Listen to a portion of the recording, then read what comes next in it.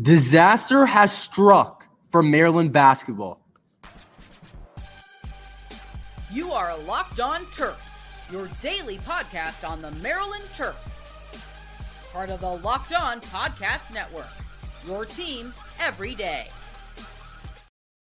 What's up, everyone? I'm Trey Moore, video content creator for 247 Sports and InsideMarylandSports.com, and host of Locked On Terps, part of the Locked On Podcast Network, your team every day. So thank you for making us part of your day. And today's episode is brought to you by FanDuel. Make every moment more. Right now, new customers get $150 in bonus bets with any winning $5 moneyline bet. That's $150 if your team wins. Visit FanDuel.com/LockedOn to get started.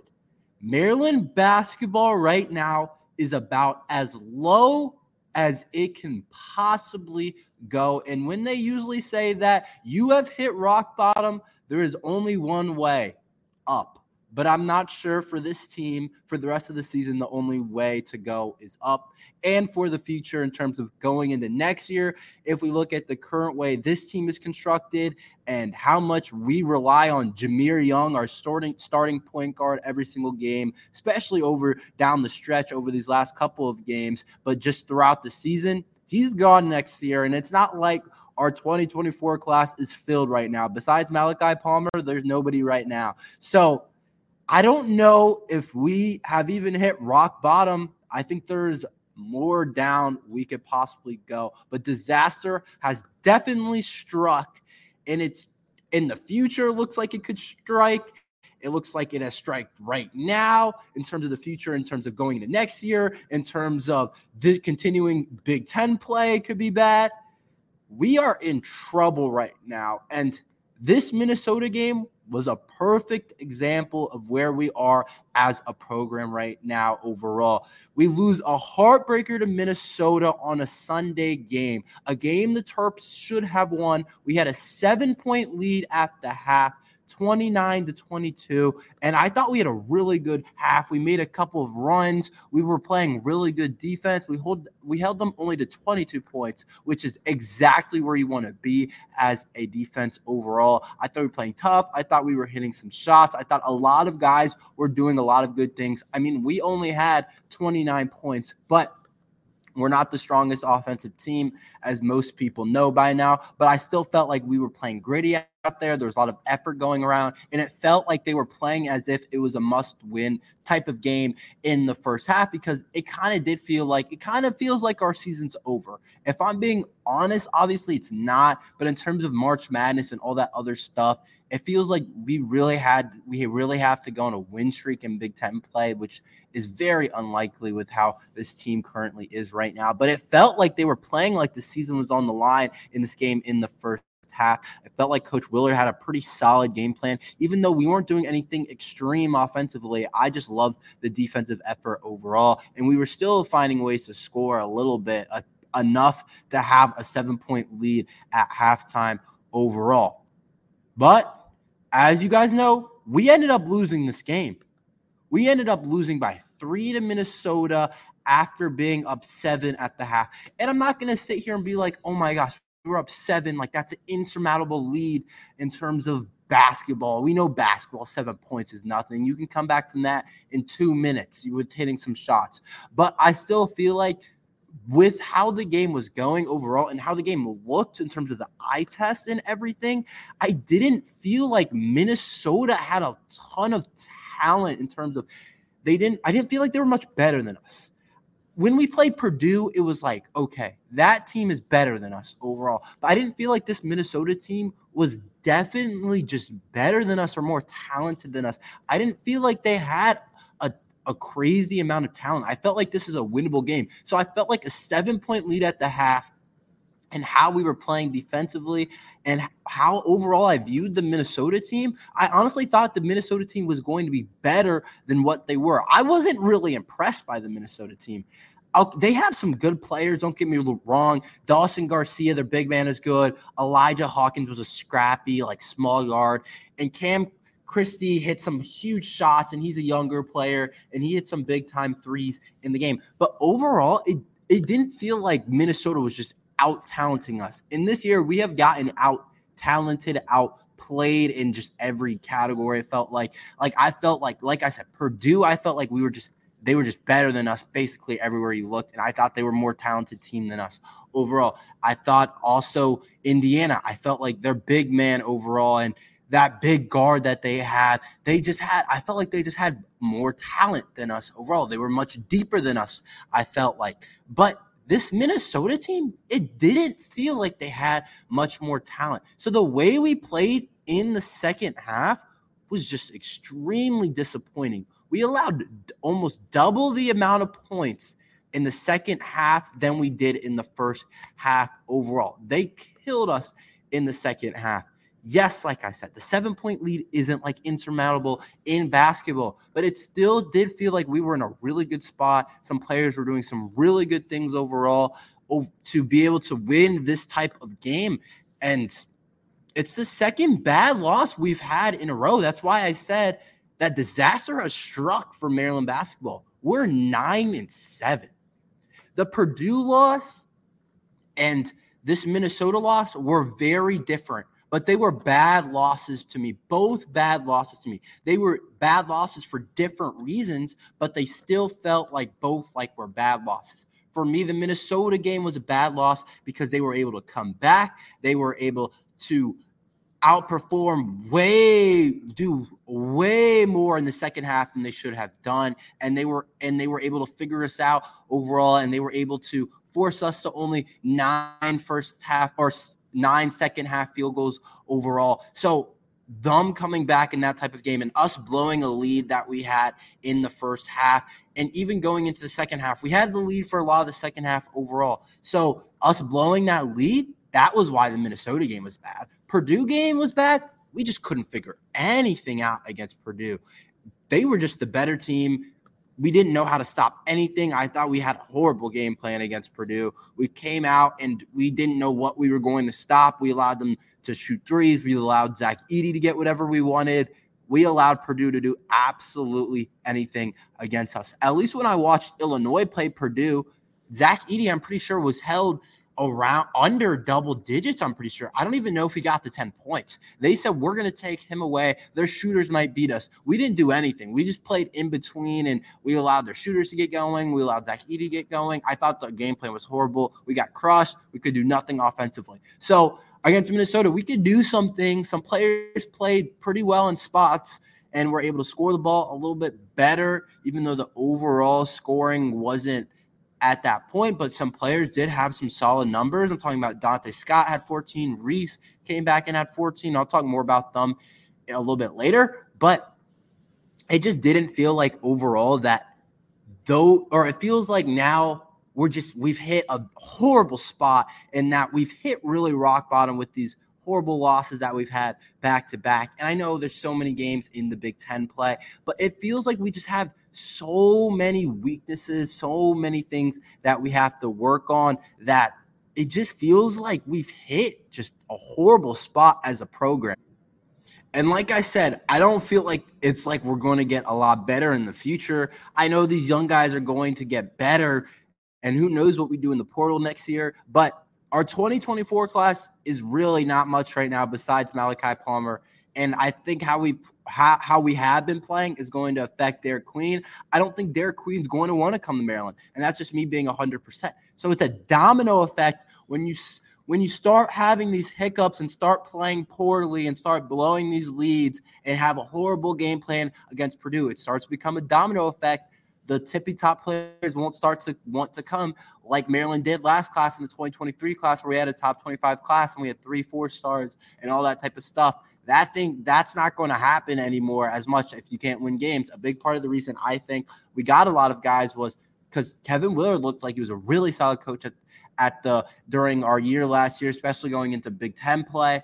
And then he also was able to get us to the tournament, and we just looked better as a program than we do right now. Right now, we just look hopeless, like we have nothing to do, and there's so many holes on the team. It just looks horrible right now. And right now, I feel like Maryland football is outdoing Maryland basketball. We're supposed to be a basketball school. We're supposed to live, breathe, die basketball. But right now, like, I don't know if that's switching. I don't think necessarily that I'm saying like the fans are switching to become football fans, but I'm saying that right now the Maryland football program is doing better, in my opinion, than what the Maryland basketball program is doing. The Maryland football program has been somewhat consistent in terms of 3 straight bowl games is 3 straight bowl game wins.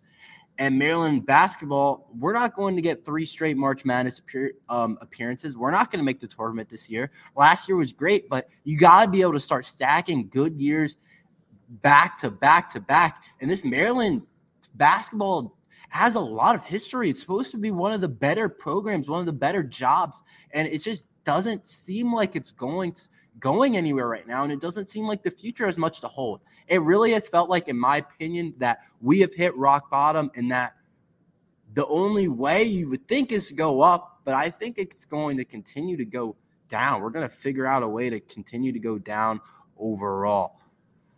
But the Minnesota game showed us a lot of weaknesses that I haven't even gotten into, a lot of holes in this team that I want to talk about, and that I don't even think we can fix. I don't think I think there's too many holes to fix. I'll tell you about that after this ad from FanDuel. The NFL regular season is wrapping up, but there's still time to get in on the action with FanDuel, America's #1 sportsbook. Right now, new customers get $150 in bonus bets guaranteed when you place a $5 moneyline bet. That's $150 in bonus bets, win or lose. The app is easy to use, and there's so many different ways to bet, like live same-game parlays. Find bets in the new Explore tabs, make a parlay in the Parlay Hub, the best way to find popular parlays, and more. So visit FanDuel.com/lockedon to make your first bet a layup. FanDuel, the official partner of the NFL. This Maryland team has way too many holes on this team to fix. At the start of the season, I thought, maybe this whole thing is fixable. Maybe this shooting and all this thing that it seems like we don't do well, maybe it's fixable. Maybe Kevin Willard will be able to fix it, and we'll be ready to go by the Big Ten play, and everything will get straightened out, and everything will be okay. We'll shoot the ball better. He'll design better sets. Everything will be better. He told us we could struggle early on the season. He's going to figure it out. The players are going to start to figure it out. The younger players are going to start to play better. The freshmen are going to start to play better. We're going to figure out the lineups. All of that type of stuff that you think of when you think about basketball. I thought that Maryland basketball this year, and Kevin Willard and the rest of the staff, I thought we were going to be able to figure it out and be able to plug these holes up. But every single time we try and plug up one hole, there seems to be another leak in the system. This Maryland basketball team has a lot of flaws, and they keep coming out. And we saw them against Minnesota. Number one, the road struggle. We stink on the road. We are terrible on the road. We cannot win a road game to save our lives. Okay, we beat UCLA, but that was it. And that UCLA team is in the dumps right now. They're pretty bad too. They're worse than we are right now, and that's honestly saying something. But we cannot win on the road at all. We don't win road games. I don't know who to blame for that. Is that Kevin Willard's fault? Are we doing the process wrong? Is there something we have to switch up for road games? Do we need to switch the meals up? Like, what is going on that we can't win these type of games on the road, just like this Minnesota loss that we've had? To back it up with stats, we're 1-5 on the road this year, with the only win being against UCLA. And we have won one of our last 11 road games in conference. So we don't win on the road in conference. We do all of our winning at home. I don't know why that is. I know that home is a clear advantage, playing behind your fans and your own fan base, student section, all that type of stuff. But we still should be able to manage to be better than one in our last 11 on the road against Big Ten opponents, and 1-5 this year on the road. It's pretty terrible in my opinion, and it's something that has to be fixed. Like I said, I don't know how you fix it exactly, but that's not for me to figure out. That's for them to figure out. I don't know how you fix that overall. I don't know enough about the ins and outs of how we're doing the road experience to know why we're so bad on the road. I just know that we're terrible on the road, and that I think it really needs to be fixed overall. Julian Reese. Reese had a much better game than he had in the previous couple of games where he had that horrible stretch versus Purdue and UCLA, skipping that Coppin State game because I don't really make much of the Coppin State game. They're one of the worst teams in Division I. If you look at all the stats and everything, they're not a good team. So I kind of leave that game out of there. He played fine. He played well in that game. But I'm talking about the last two solid teams that we have placed, and Purdue and UCLA. He had played horrible. In this game, he was much better with 14 points and 9 rebounds. And at first, in the first half, I was like, perfect. Kevin Willer did exactly what I said he needed to do. Get the ball down low to Julian Reese. Let him get going. They weren't double teaming him, which honestly kind of surprised me, kind of didn't, because Julian Reese hasn't done a lot over these past couple of games. But also I would still double him because Maryland can't shoot, which is another problem. We didn't shoot a horrible percentage against Minnesota, but that's another problem. See, we kind of plugged that in a little bit, but other ones are coming up. But the point of it is about Julian Reese is, okay, he's starting to play better with the 14 points and the 9 rebounds. Oh, we plug that hole in. Oh, but his foul trouble starts leaking, and that's another hole that we have to fill in. He's terrible in terms of playing without fouling. He got his 4th foul pretty early on in the second half, and we had to play most of the second half with him on the bench, and that's what lost us the game. I think that was the difference in the game. If Julian Reese is in that game, I think we win. I really do. Maybe I'm wrong. We don't know. We can't simulate it. We can't do it again. We can't play it back. I really think we win that game if Julian Reese is in that game and healthy. So him being in foul trouble and not being able to play without fouling, which has been a problem in his career, makes it really hard for us to win games because we need him to be able to win. And then it's too much on Jameer Young overall. But that's definitely another problem that we have. We don't have any center depth off the bench that can create offense and be able to post up and do those type of things. Julian Reese, foul trouble, that is a problem for sure, in my opinion, right now. The offense overall is pretty bad. In the second half, especially, it was horrible. Only 9 made field goals in the second half. We went cold like we usually do. There's not a lot of guys that just can create their own shots and get their own shots. And I'll say this, having Jahari Long out of this game really did hurt us, I think. Jonathan Lamoth picked up some of Jahari Long's minutes, and Jonathan didn't do anything terrible. Honestly, the only problem I had with Jonathan is I thought he passed up shots. And I've seen him play in high school, and he's a good shooter. So I don't know why he's passing up shots. Like, he's a really solid shooter overall. I thought he was open a couple times and could have shot the ball and didn't overall. But that was one thing that I thought wasn't good from Jonathan Lamoth. That was a problem, him passing up shots. But that wasn't really a big problem. Jahari Long not being out didn't help us. But the problem was the second half offensively. It was terrible. Only 9 made field goals. I think a big part of that was Julian Reese. He creates a lot of problems for the opposing teams down low, and him not being out there really hurt our offense. This is a point I continue to make. It's just too Jameer Young dependent. And other guys did more. It was more balanced today, with Scott having 14, or the other day, and Reese having 14, and Kaiser chipping in with 7. But it's still too Jameer Young dependent, in my opinion. We expect him to do everything for us right now, and it's still like that, and it's going to continue to be like that. Like, there's not going to be a bunch of personnel changing, but overall, that seems to still be a problem. Turnovers, Young and Dante Scott had way too many turnovers, and I haven't seen Young turn over a ton this year at times, so that's another problem that kind of came up. But honestly, what is he supposed to do? The amount of shots he has to create for us and the amount that he has to do for us, I'm not surprised that he's turning over the ball, but Dante Scott can't turn over the ball 4 times. And Jameer Young also can't turn over the ball 5 times. But if Jameer Young has 2 turnovers, that's to be expected because of how much he's trying to create shots for others. Jordan Geronimo has been a problem as well.